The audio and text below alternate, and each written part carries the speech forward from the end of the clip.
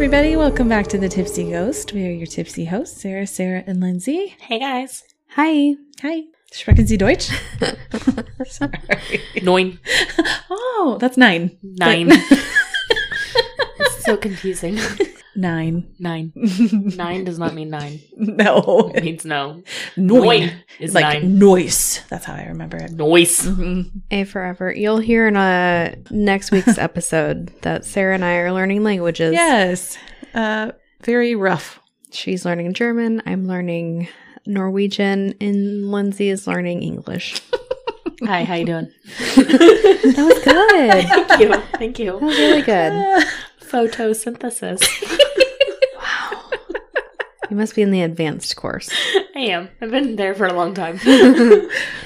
Just a spoiler. We're doing a true crime episode tonight. Spoiler. Oh, sorry. I was thinking spoiler. Let's try it again. We're doing a true crime episode tonight. True crime. Oh. What the hell was that? I went low. And then hi. Yeah. I wanted to meet you up. I wanted to do what I wanted to do. I liked it quite a bit, actually. Yeah. And that you did. Have you been in choir here in the last couple of weeks? Yes. Oh, okay. That explains While it. you guys are learning languages, I'm learning how to sing. Here we go. Voice lessons. On Duolingo? No. Okay. Just kidding, I'm not. Anyway, so a true crime episode. I had a true crime question for you guys. Oh, okay. Okay. What would you do if you were home alone? Oh. Say you're in the kitchen and you hear a noise in the house. That's like not like, oh, the toilet's running or, oh, it's just the pipes. It's like, oh, there is somebody in my house. I'm getting Scream vibes in the kitchen. Am I by myself in the house, you said? You think so? I mean, You like are when my home kids alone, are yes. not there. Okay. I'd go outside. Okay. I would probably grab my phone and go outside and be calling 911 at the There's a same lot more time. details than I did. I mean, I'd be calling 911 as I'm going outside. Okay. Hold on. It depends on where I hear the noise. If the noise is by, like, Oh the my doors, gosh. what am I going to do? No, it's just somewhere in your house. You're It's going to too go big. outside. Like, say She's it's in a gonna go room. outside. Say it's Yeah. in a room nearby. You're in the kitchen. It's in My bedroom. your bedroom. Yes. Then I will make it for the door. I have my exit strategies. Okay, this happened to me recently. I thought I was alone in the house. God. Was And it Walter? I come upstairs and I'm just packing my lunch for the day, getting ready to go to work. I'm getting my day started, and I'm in the kitchen and I hear this noise in our spare bedroom. And so I like freeze. And I was like, "What was that? There's somebody in the house." What was the noise? Describe it to me. It was the bed creaking. The spare Oh. bed creaking. It's like it's got Walter. a really cheap base, and so it was like Walls are getting freaky. like somebody in the bed. Okay. All right. So I freeze, and then I was like, "There's somebody in my house."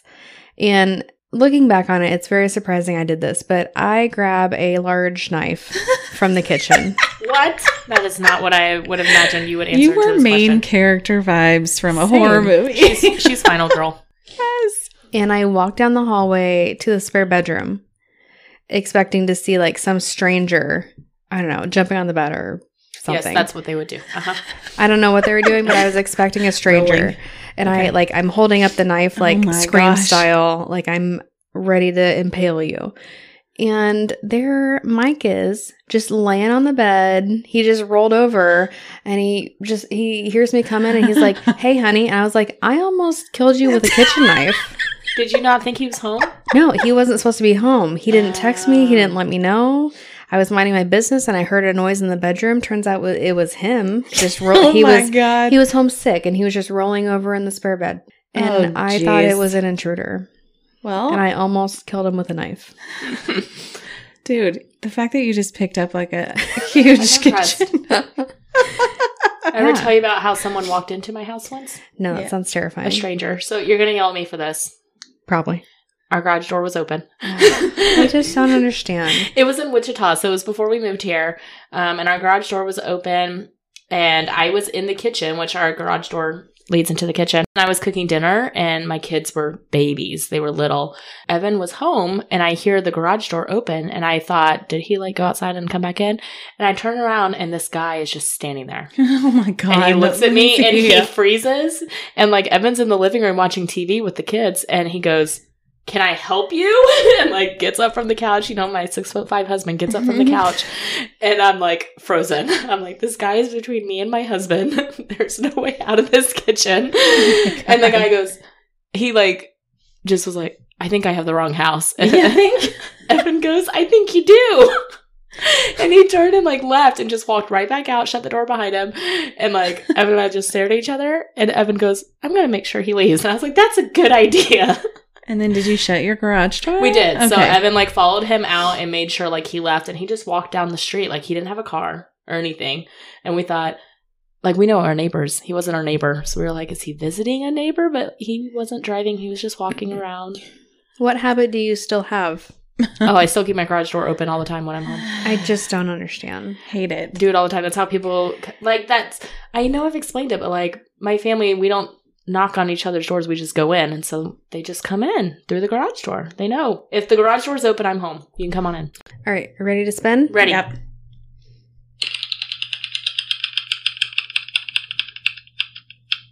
Yay! It's Lindsay. Yay! Have you guys seen the new true crime on Netflix called Worst Roommate Ever? Yes, I have. We're going to talk about one of those cases. Yes. We're going to It talk was very about good. Dorothea Puente. Dorothea Puente. Yeah. Are you familiar? I have heard the name. Okay. Dorothea Helen Gray was born on January 9th, 1929 in Redlands, California. She had a pretty traumatic upbringing. Her parents were both alcoholics, and her father repeatedly threatened to kill himself in front of the children.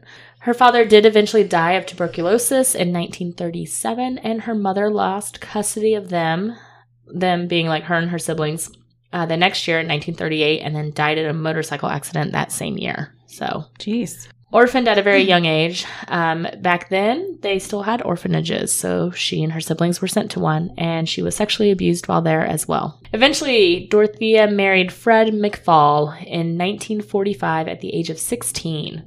So he had just gotten back from World War II. They had 2 daughters. One was sent to live with relatives, and the other was placed for adoption, and they divorced in 1948, 3 years later. So Dorothea was arrested in 1948 for purchasing women's accessories using forged checks. She pled guilty to 2 counts of forgery and served 4 months in jail with 3 years of probation afterwards. So, 1952, she marries a seaman. I love Ahoy. seamen. Ahoy. Ahoy, seamen. His name was Axel Bryn Johansson. Of course it was. Axel. Axel. I know, that's not like a name you would think of in the 50s, but she started calling herself, I'm going to totally butcher this, Tia Singoala Nayardi, and claimed to be of Egyptian and Israel descent and was a Muslim. Okay. While Axel was at sea, she would invite men into the home and gambled away all of his money. Oh, no. She was a lonely sea woman. Lonely without her seaman.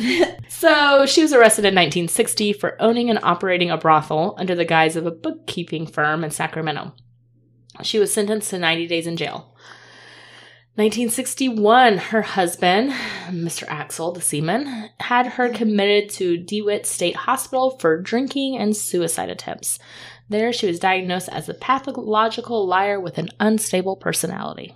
I'd say. All right, so they divorced in 1966, and she then used the name of Sharon Johansson, so still using his last name, and portrayed herself as a kind Christian woman. She became a caregiver and would provide young women with a safe place to stay from poverty and abuse, and she would not charge them any money. She was just like, come on in and stay. 1968, she married Roberto Jose Puente. She keeps his last name the rest of her life. They separated, though, after 16 months due to domestic violence. And it did not say whether it was her or him. So he fled to Mexico, so the divorce actually wasn't finalized until several years later in 1973 because they couldn't track him down. So during this time, Dorothea, she is focused on running a boarding house in Sacramento, California. She presents herself as a place to help alcoholics, homeless individuals, people with mental illness, etc. She was holding AA meetings. She would help them sign up for Social Security benefits. She would be their payee, giving out free food every week to the community. I mean, she was really doing some good things for the community. Right. She even changed her appearance to appear more elderly. She would wear vintage clothing and large grainy glasses and let her hair go gray. She was putting on a real show. She was. She lived on the top floor of this boarding house, and she would rent it out to people on the floors below her. She eventually met and married Pedro Angel Montalvo, but he left the marriage after 1 week. Oh my gosh. Took a week. Yikes. So that's her 4th marriage, for those of you keeping track at home. 1978, she was charged and convicted of illegally cashing 34 state and federal checks that belonged to her tenants. She was given 5 years of probation in order to pay $4,000 in restitution. April 1982. 53-year-old Ruth Monroe is living with Dorothea in the upstairs apartment and died of an overdose of codeine and acetaminophen. Tylenol. Dorothea told police that Ruth was depressed because she had a husband who was terminally ill, so police ruled the death as a suicide. But police returned to her home after 74-year-old Malcolm McKenzie accused Dorothea of drugging and stealing from him. So she picked him up from a bar. They got back to his place, and he started feeling pretty strange and soon became paralyzed and could not move and watched her steal from him. But then she left, didn't harm him. So he reported it to the police. She also, during this time, was passing herself off as a medical doctor to take advantage of elderly women. So she would go to their house, do these house calls. She had no medical training whatsoever. She would drug them and then steal from them. Not cool. Not cool. So Ruth passed in April of 1982. August 18th of 1982, a few months later, Dorothea was convicted again of 3 theft charges and sentenced to 5 years in prison this time. I mean, she's been caught for theft charges many times. And so last time she just got probation. This time they're like, no, you're going to prison. She only served 3 of the 5 years and was released in 1985. While in prison, she began a relationship with a man named Everson Gilmouth on the outside, and he was a 77-year-old retiree. And he picked her up from jail, and they began their relationship. So November 1985, Dorothea hires a man named Ismael Flores to install some wood paneling in her apartment. She asked him very specifically to build a 6-foot by 3-foot by 2-foot box in exchange for $800 and a truck, which belonged to her boyfriend Everson. That doesn't sound suspicious at all. A box? You'd be suspicious. 6 by 3 by 2. Sounds like a box that had a body. It's a body box. It's a body box. She also asked Flores to transport the sealed box to a storage depot, but instead they dumped the box on the riverbank on the side of a highway. It's the same. Flores. Bro. I feel like we need to talk to him. Yeah, right? Don't build a I feel body like some box. flags should have gone up. And then you lift this very heavy sealed body box and dump it on the side of the road. So a few months later, January 1986, a fisherman finds the box by the river and calls the police. And inside they find a badly decomposed and unidentifiable body of an elderly male inside. Now we know that it was Gilmouth, the boyfriend, but it took 3 years for them to identify the body. So Dorothea was continuing to collect his pension during this time and even was writing his family letters stating he was ill and could not contact them, but everything was fine. She was very popular with social workers and with the community because she took on the toughest cases. So people who were abusive, people who were violent, drug addicts, etc. She collected their mail before they even saw it and then would pay herself the rest, give them so much money, as a payee would, and then pocket the rest for expenses to live with her. Huh. Parole agents, because many of her people who were living with her were on parole, and she was supposed to be on parole. They visited her several times, like they said, 17 times, I believe, and had been ordered to stay away from the elderly and also to not handle any government checks because of her history, but they never once cited her for violating this, despite literally having tenants who were elderly living with her, and she was handling all their money as a payee. Right. People got suspicious. That's my next line. You don't say. A homeless alcoholic known as Chief. So he worked for Dorothea as a handyman, and she started having him dig in the basement and cart soil away in a wheelbarrow.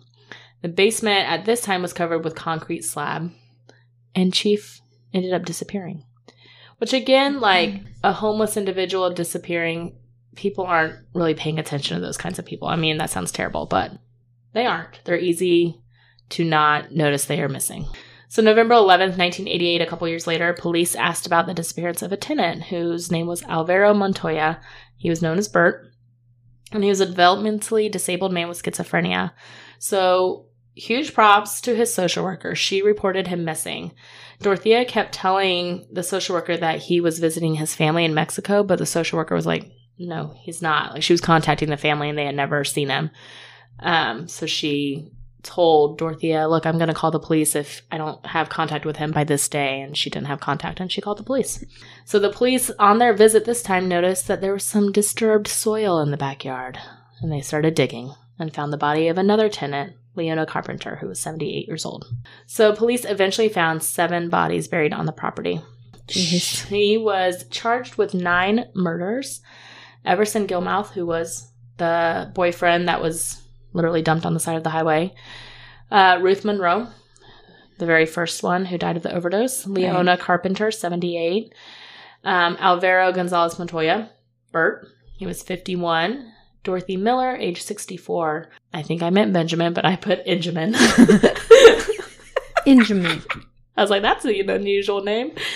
He was 55. James Gallup, 63. Vera Faye Martin, 64. And Betty Palmer, 78. So most of the victims had been drugged until they overdosed. And they were then wrapped in bed sheets and plastic lining before being buried in the backyard. At first, police did not suspect her because she was like this upstanding pillar of the community and was this elderly old woman who was letting these people stay with her. So she was being questioned at the station, and she asked to leave to go buy a cup of coffee nearby. And they had nothing to pin on her, nothing to hold her. They were just asking questions, so they let her go. In the meantime, while she was getting this coffee, they found more and more bodies. And the police were like, immediately I knew that she fled, which she did. She fled to Los Angeles and picked up an elderly male that she met at a bar there. But this man recognized her from the TV's news reports and called the police, who then met her in LA and arrested her. Her trial began in October of 1992 and ended a year later with over 130 witnesses called by the prosecutor to testify against her. They testified that she put her tenants to sleep and would suffocate them and then hire convicts to dig holes in the yard for her. The defense had people from the community come in and talk about how she had helped them and all the work she had done in the community. They also had psychologists come in and talk about her abusive and traumatic upbringing and how that motivated her to help others. But they also reported that she had an evil side. So, like, psychologist is not really helping there. I guess she was traumatized and wants to help others, but she has an evil side.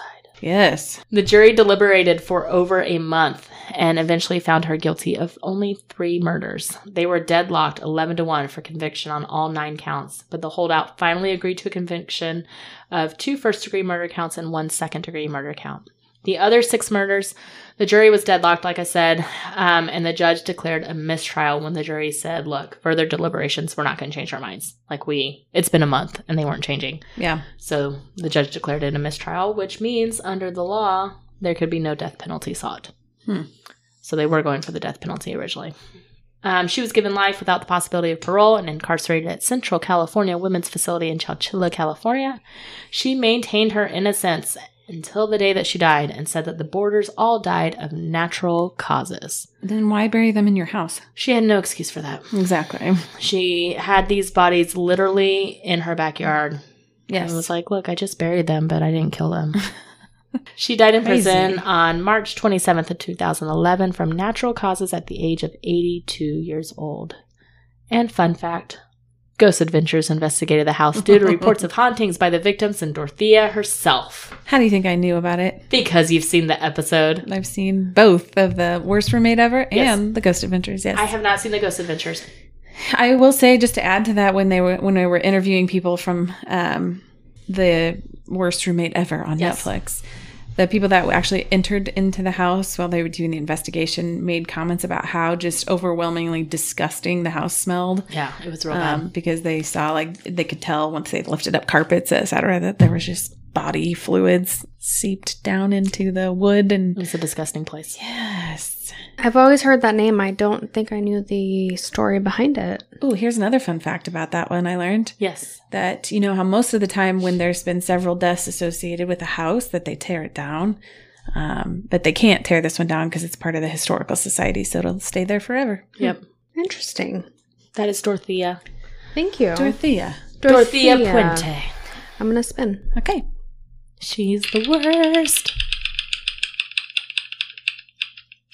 Yeah. I keep forgetting it doesn't make noises. It's me. Yay! I received a book for Christmas. Actually, 2 books. It's the Serial Killer Encyclopedia, volumes 1 and 2.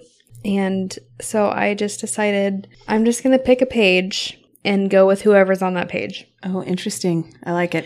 And I landed on, you guys are going to love this, the Taco Bell Strangler.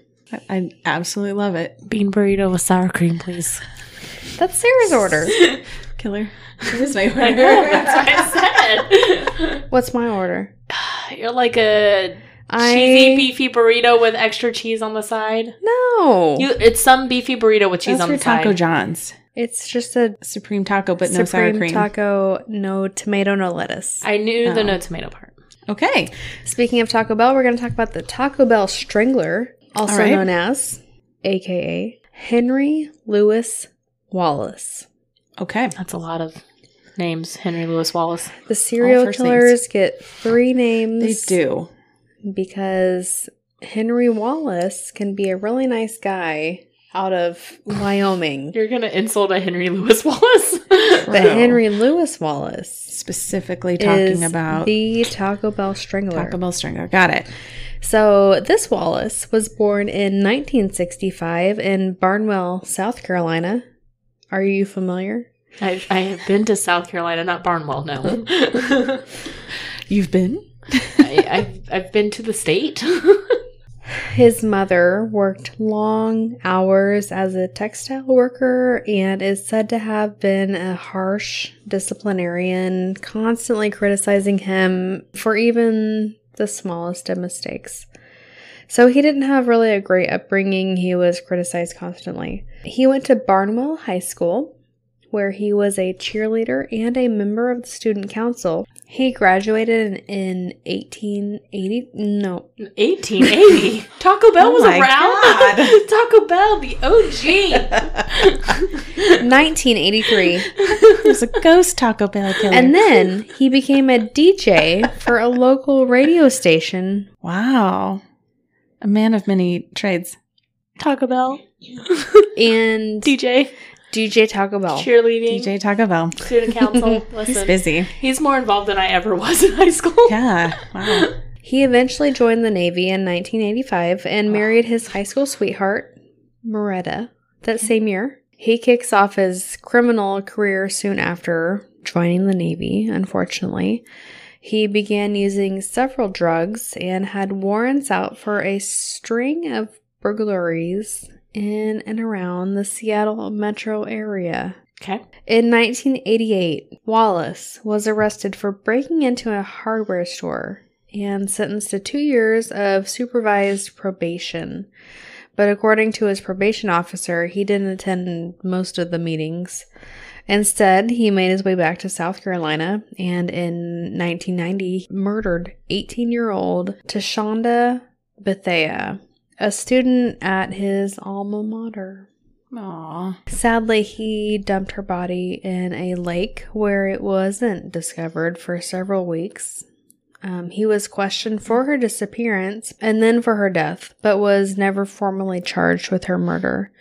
Around the same time, he was also questioned about the attempted rape of a 16-year-old girl, but was also never charged for that. It seems that he was getting away with some serious crimes, but his marriage had fallen apart and he was fired from his job as a chemical operator. So the next year, in 1991, he broke into Barnwell High School and into the radio station where he used to work, and he stole some very expensive equipment, and he was caught trying to pawn it. He then moved to Charlotte later that year and eventually became a manager at Taco Bell. Oh, I see. Okay. This is where the Taco Bell We're at connection Taco Bell. I've been getting waiting there. for it. Yeah. comes in. Charlotte, North Carolina.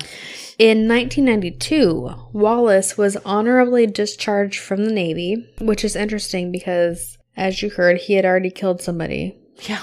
potentially he was still in the Navy. Potentially raped another person, but he was honorably discharged. Interesting. Yeah. So in May of the same year, he picked up 33-year-old Sharon Nance, who at the time was a convicted drug dealer and a known sex worker.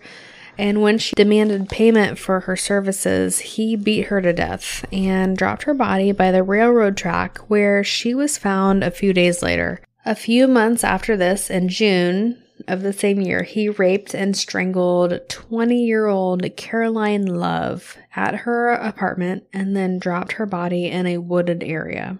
She was a friend and roommate of Wallace's girlfriend at the time and was working at Bojangles, which I know Lindsay is familiar with. I love Bojangles. Oh, I love me some Bojangles. We've talked about Bojangles. What is Bojangles? It's chicken. Bojangles is a fast food restaurant, and it's chicken, kind of like KFC, chicken and biscuits.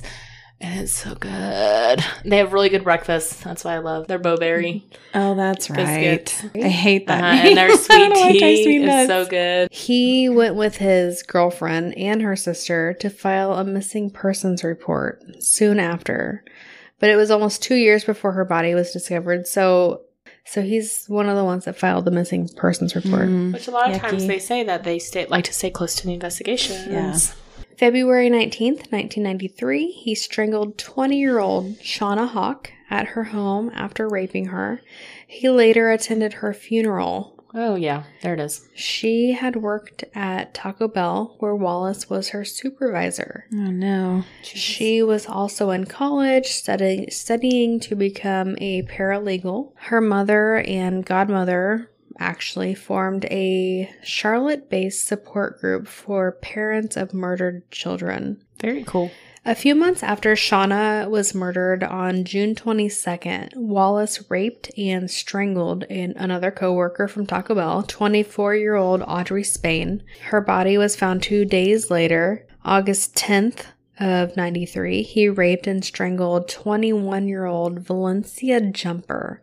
She was a college student and a friend of his sister. He set her apartment on fire to cover up his crime, and a few days later, after the murder, he also attended her funeral with his sister. How are they not seeing all these missing women from the same employment place? Well, we'll get to that. Not connecting the dots. Something's weird. Listen, there's been 3 women who've been killed from this Taco Bell. Right. Huh. Yeah.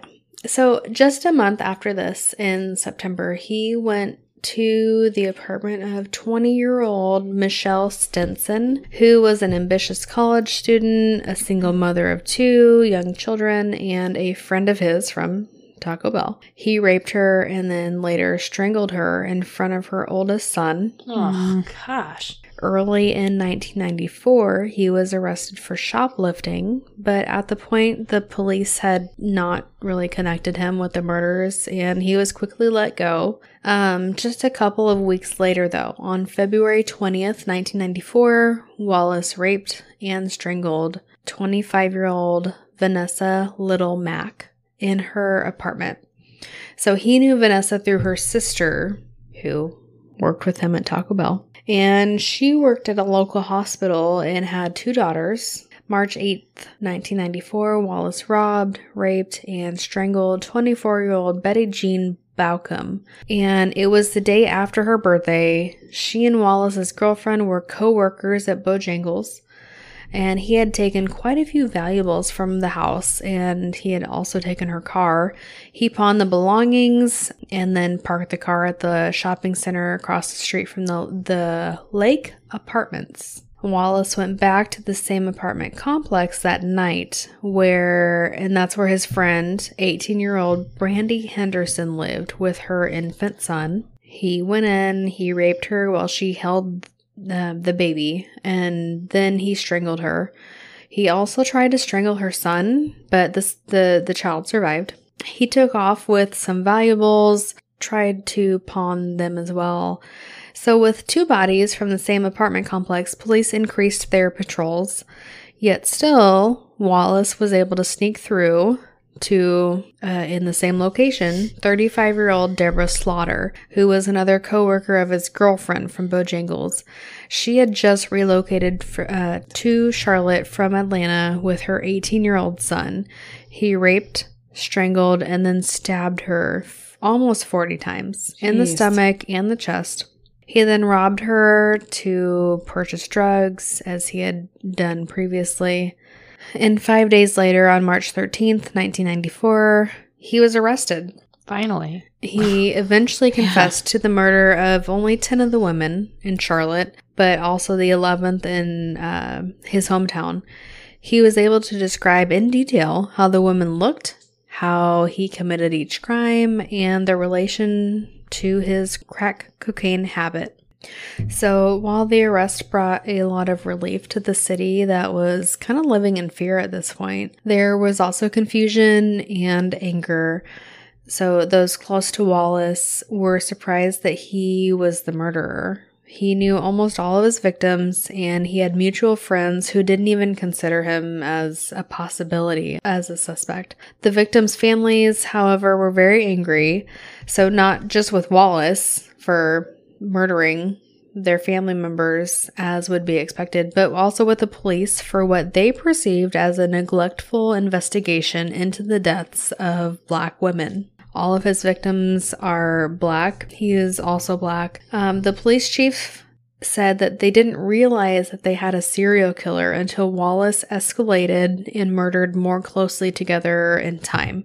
So his murders span across approximately 5 years, and it wasn't until he murdered within a span of weeks that they connected that they had a serial killer.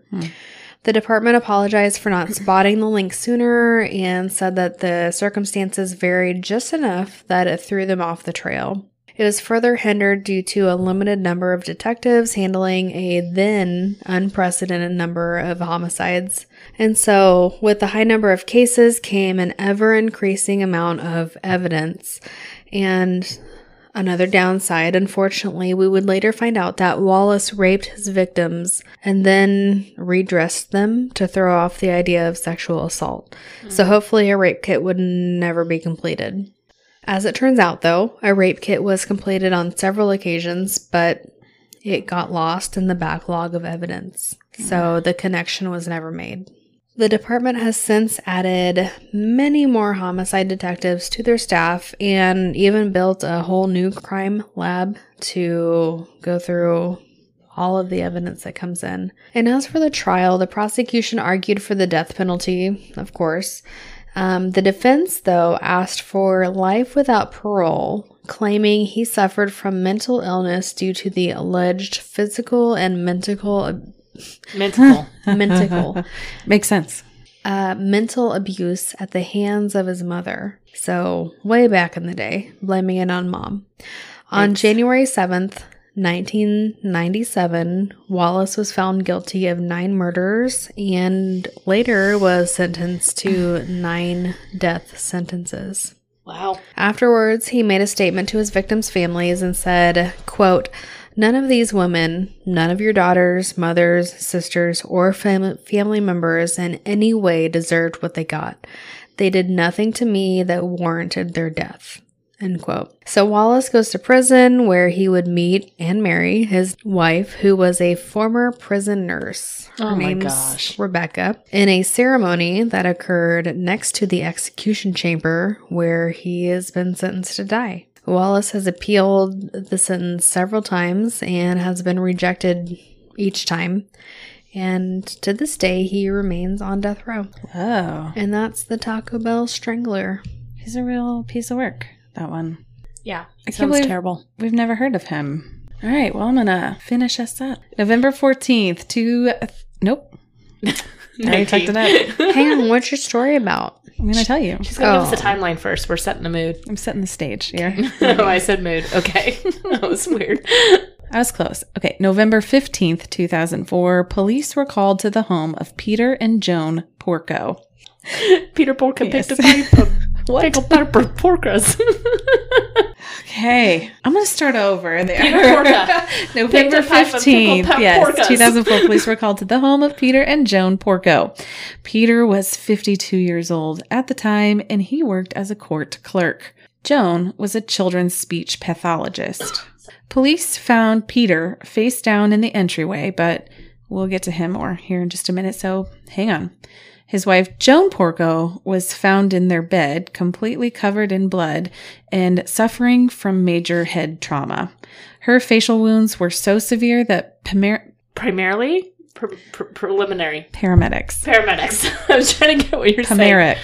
You're doing great. Paramedics weren't sure where her mouth was when they were trying to put an oxygen mask onto her face. I know. Here's a good part, though. Joan actually survives the attack. Wow. But she ended up losing an eye and has like severe facial disfigurement now. So why was Peter downstairs and Joan was still in bed, you might ask? Why? I'm going to tell you. Okay. They figured it out pretty quick that both of them had been attacked in their bed and left for dead by whoever attacked them. Peter had been struck in the head and face with an axe 16 times, but he got up and started walking around doing daily chores as if nothing happened. Oh, I thought like he tried to go get help. No, he did. He was unaware. Aww. All right. He used the bathroom. He went downstairs to the kitchen, loaded the dishwasher, packed up his lunch. Wow. Went outside to get the newspaper, but the door locked behind him, and he was able to find the spare key like under a plant, unlock the front door, and once he was inside the front door, he collapsed into the entryway and eventually died from blood loss. So basically he was a walking dead body and functioning on only adrenaline at that time. Like autopilot pretty much too. So I found that oddly fascinating because, technically he should have died in the bed. But turns out the injury damaged his neocortex in his brain, which controls reasoning, but left the paleocortex intact, which guides second nature habits, which explains why he was up walking around doing things that were routine for him, but still was unaware of what was actually going on with his physical body. I'll say it again. The brain is fascinating. Isn't it weird? It's fascinating. Yeah, they could find this blood trail everywhere in the house. Like they could see exactly where he had gone. But I'm like, you're telling me he got his head bashed in with an axe and he loaded the dishwasher? 16 times. What? That's insane. Okay. Rather than call for help. Yeah, because he wasn't thinking like that. Fascinating. Okay. Police found an axe in the couple's bedroom, and they realized that this was used in the attack. Yeah. Officials began an investigation into the murder of Peter Porco and honed in pretty quickly on their son, Christopher. Mm. They immediately focused on their two sons, actually, but Christopher being the main focus. It was Jonathan and Christopher, but again, Christopher was the one they were looking at more intensely because they had kind of a rough relationship with him. Both of the sons claimed to have alibis for the night of the murder, and Jonathan's checked out. He was across the country. He was nowhere close. And so he was ruled out pretty quick. Christopher, however, he was pretty sketchy. He said that he was at school at the University of Rochester, which was 230 miles away. Is that how you say that, Rochester? Yeah, New York. Christopher said that he learned about the attack from a reporter and had no idea what had happened, so he returned to Delmar, where his parents were from, that evening. They learned that Christopher had a history of antisocial behavior. They also found out that he broke into his parents' house in July 2003 and stole several items, including 2 laptop computers and a camera. He then sold one of the laptops on eBay. He's just got a string of bad behavior. It was revealed during trial, too, later on, that the alarm system in the Porco family home was disabled using their family's secret code, and only they knew it. Yeah. Just a few hours later, the telephone line was cut and the keypad for the alarm system was destroyed. The prosecution thought that Christopher broke into the house, disabled the alarm, killed his parents, then cut the phone line and destroyed the keypad to make it look like a burglary.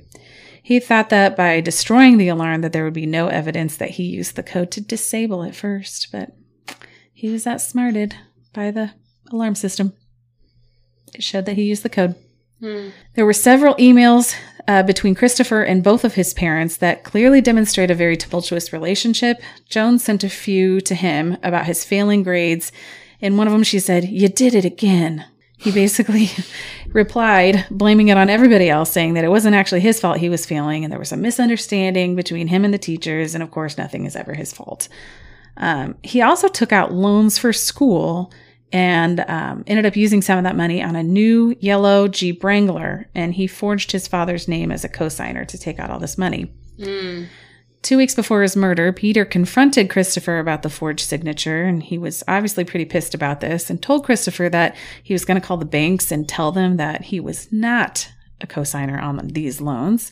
He also said that if Christopher does anything like that again, quote, "I will be forced to file forgery affidavits in order to disclaim liability. We may be disappointed with you, but your mother and I still love you and care about your future." No. It's very sad, actually. It's sad. So back to the night of the murder, Christopher told investigators that he was in his dorm asleep. The police thought that was a lie. They determined that was a fly. And then It's an old joke. Look at us. It's a long time ago. Okay. They think, he actually drove to his parents' home. So, all right. So they asked the toll collectors if they remembered seeing a yellow Jeep Wrangler, and one of them said, "Yeah. Oh, I do remember one speeding through and kind of stopping abruptly. It really Yeah. It's it stands out." That's what I was trying to think of a good way to say that. A smarter way. That's all I can come up with. It's ostentatious. Oh, is that it? Never would I have used that word in that sentence, but you. I think I will from here on out. Thank you.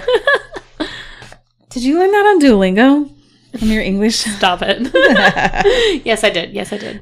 Well, it turns out that 4 different security cameras at the University of Rochester campus recorded a yellow Jeep Wrangler leaving campus at 10:30 p.m. and returning at 8:30 a.m. Yep. Busted. They were able to narrow down the time frame when he would have been traveling through the toll booth and collect the tickets during that time frame. They then ran them through testing to check for DNA left by epithelial cells from his fingers that were sweating onto the ticket. What's epithelial? It's just it's a type of skin cell. Okay. So, instead of doing blood testing, they did it from skin cell testing. Okay. And they found a match to his epithelial cell DNA. Interesting. A neighbor also happened to testify that they saw the yellow Jeep in the driveway the night of the attack. If you're going to be a dumbass, drive a yellow Jeep? ? Why? No, yeah, why? And also, security Why for cameras so many are reasons? literally everywhere. I know. They're all over campus. All right. Well, students from the university, they also testified that they never saw him at the dorm that night. A detective stated that while medical personnel tried to work on Joan and get her to the hospital, they asked her if a family member committed the crime, and she clearly nodded yes, because she couldn't speak. Right. She nodded. When he asked if it was Jonathan, she shook her head no. And then when they asked if it was Christopher, she also clearly nodded again yes. Oh. Yes. So it gets even weirder because 3 weeks after her attack, Joan Porco woke up from her medically induced coma and stated that she was not able to remember the attack and was adamant that Christopher was not involved. I mean, she probably had severe brain damage. I know. And also wanting to protect your son. For sure. Yeah. Several months later, she even wrote to the Albany Times-Union, I'm guessing that's a newspaper, sure, and urged authorities to leave her son alone and focus on finding the real killers. The defense arguments: there were no fingerprints found on the axe. They also said that the police immediately went after Christopher without any evidence to suggest that he was involved, at least right in the beginning. They kind of just their way of describing it was in this town, if you do something wrong at the 7-Eleven, they're going to immediately get you in trouble. So you can't get away with anything there. And they kind of hone in on the kids who were labeled bad really early. But also, that's the way they described it. Most homicides, we know this now, are committed by people we know. Right. So, of course, you're going to look at the next of kin. You're going to look at the family. Right. Yeah. And then, when you look at the keypad and you know that he knows where the axe is in the house because it was their axe. Right. It was a fireman's axe. So, yeah, all the things kind of add up and point directly at him. But, I mean, I guess I could see why they were they just picked him out right in the beginning without any evidence. And then they really didn't look for anybody else. I don't know. So on August 10th, 2006, Christopher Porco was found guilty of second-degree murder and attempted murder of his mother, Joan. And December 12th, 2006, he was sentenced to 50 years in prison. Oh, wow. And he is currently at the Clinton Correctional Facility. Did he ever say, like, what his motive was? He has never admitted to anything. Wow. Yep. He still claims his innocence, and his mom still claims his innocence, and it has a very close, tight-knit relationship with him. I wonder what the other brother says. I think that they had kind of a rough relationship anyways between the brothers. Yeah. So I'm not really sure that it changed a whole lot, to be honest with you. I just thought it was interesting because before he went to trial, he actually lived with his mom, and, you know, things were just going on as normal, and they were with each other constantly. So I don't know. That's sad. Very. All right, guys, thanks so much for tuning in this week to our true crime episode. You can always find us at thetipsyghost.com and find our socials from there, or send us an email at thetipsyghost@gmail.com. Please also give us a 5-star rating review wherever you listen to podcasts or on Apple Podcasts. It really does help, and we really do appreciate it. Thanks so much for tuning in this week, guys. We will catch you next week.